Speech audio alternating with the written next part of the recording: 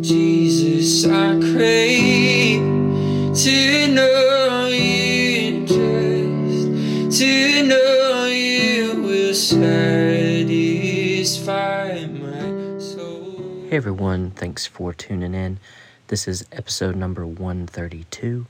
Today we're on day 21 of our Advent reading for the coming of a Savior in anticipation of the coming of our Savior, Jesus the Christ.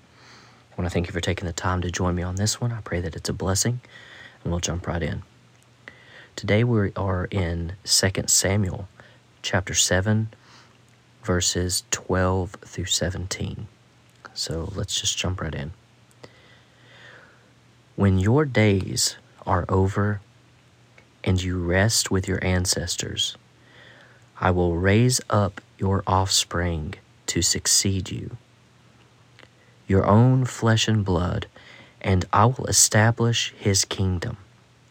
He is the one who will build a house for my name, and I will establish the throne of his kingdom forever. I will be his father, and he will be my son. When he does wrong, I will punish him with a rod wielded by men, with floggings inflicted by human hands. But my love will never be taken away from him, as I took it away from Saul, whom I removed from before you. Your house and your kingdom will endure forever before me. Your throne will be established forever. Nathan reported to David all the words of this entire revelation. This is the word of the Lord.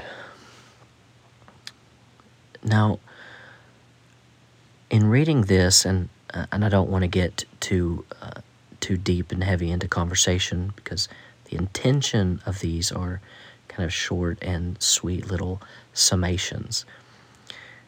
As we look at this text, God is promising something to David. Now, just in I guess the transparency of reading text and thinking on the implications of it, I find myself reading this just freshly here with you, and I am tempted to, and I don't mean tempted in a negative tone, but when I read this, I find myself in my mind understanding the text to mean a certain thing. I'm presupposing something into it, and I find myself believing that the Lord is declaring something to David regarding David's offspring. Now we think, well, that would be his son Solomon, but then we also think of it in light of the coming Savior, Jesus, who would come from David's line. Now, the Solomon proponent works very well, because an offspring to succeed you, your own flesh and blood, God will establish his kingdom. And here it is. This was, what I believed to be the primary argument for this to be Solomon. He is the one who will build a house for my name. Surely Solomon did get to build this house, this temple for God. Now we know that there is a spiritual component of Christ, the head of the church, building the house. You are the body of Christ. I'm sure you track with that. And God is speaking, will establish the throne of his kingdom forever. Now we know that Solomon himself doesn't have a throne forever. We do know Jesus, the Christ, to have an eternal throne. And I will be his father, and he will be my son. When he does wrong, I will punish him. Now, that's where we run into conflict, because we know Jesus did no wrong.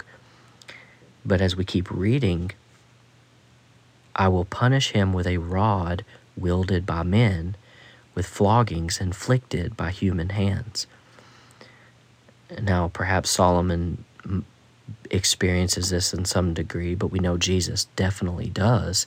He's beaten, flogged, inflicted by human hands. That is, I think, a very intentional thing to be speaking of the human side of this punishment.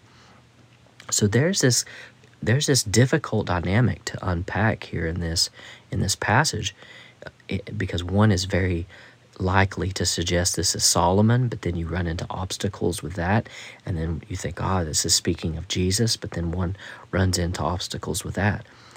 So I guess here in this particular episode, what do I want to impress upon you in this text here?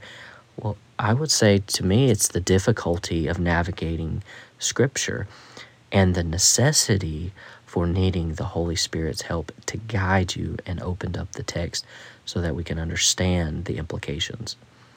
So I would encourage you, as you approach Scripture, ask the Holy Spirit to lead you and to guide you, to reveal the truth of what it reveals about Jesus, about the truth of his nature, and all things that he wishes to reveal.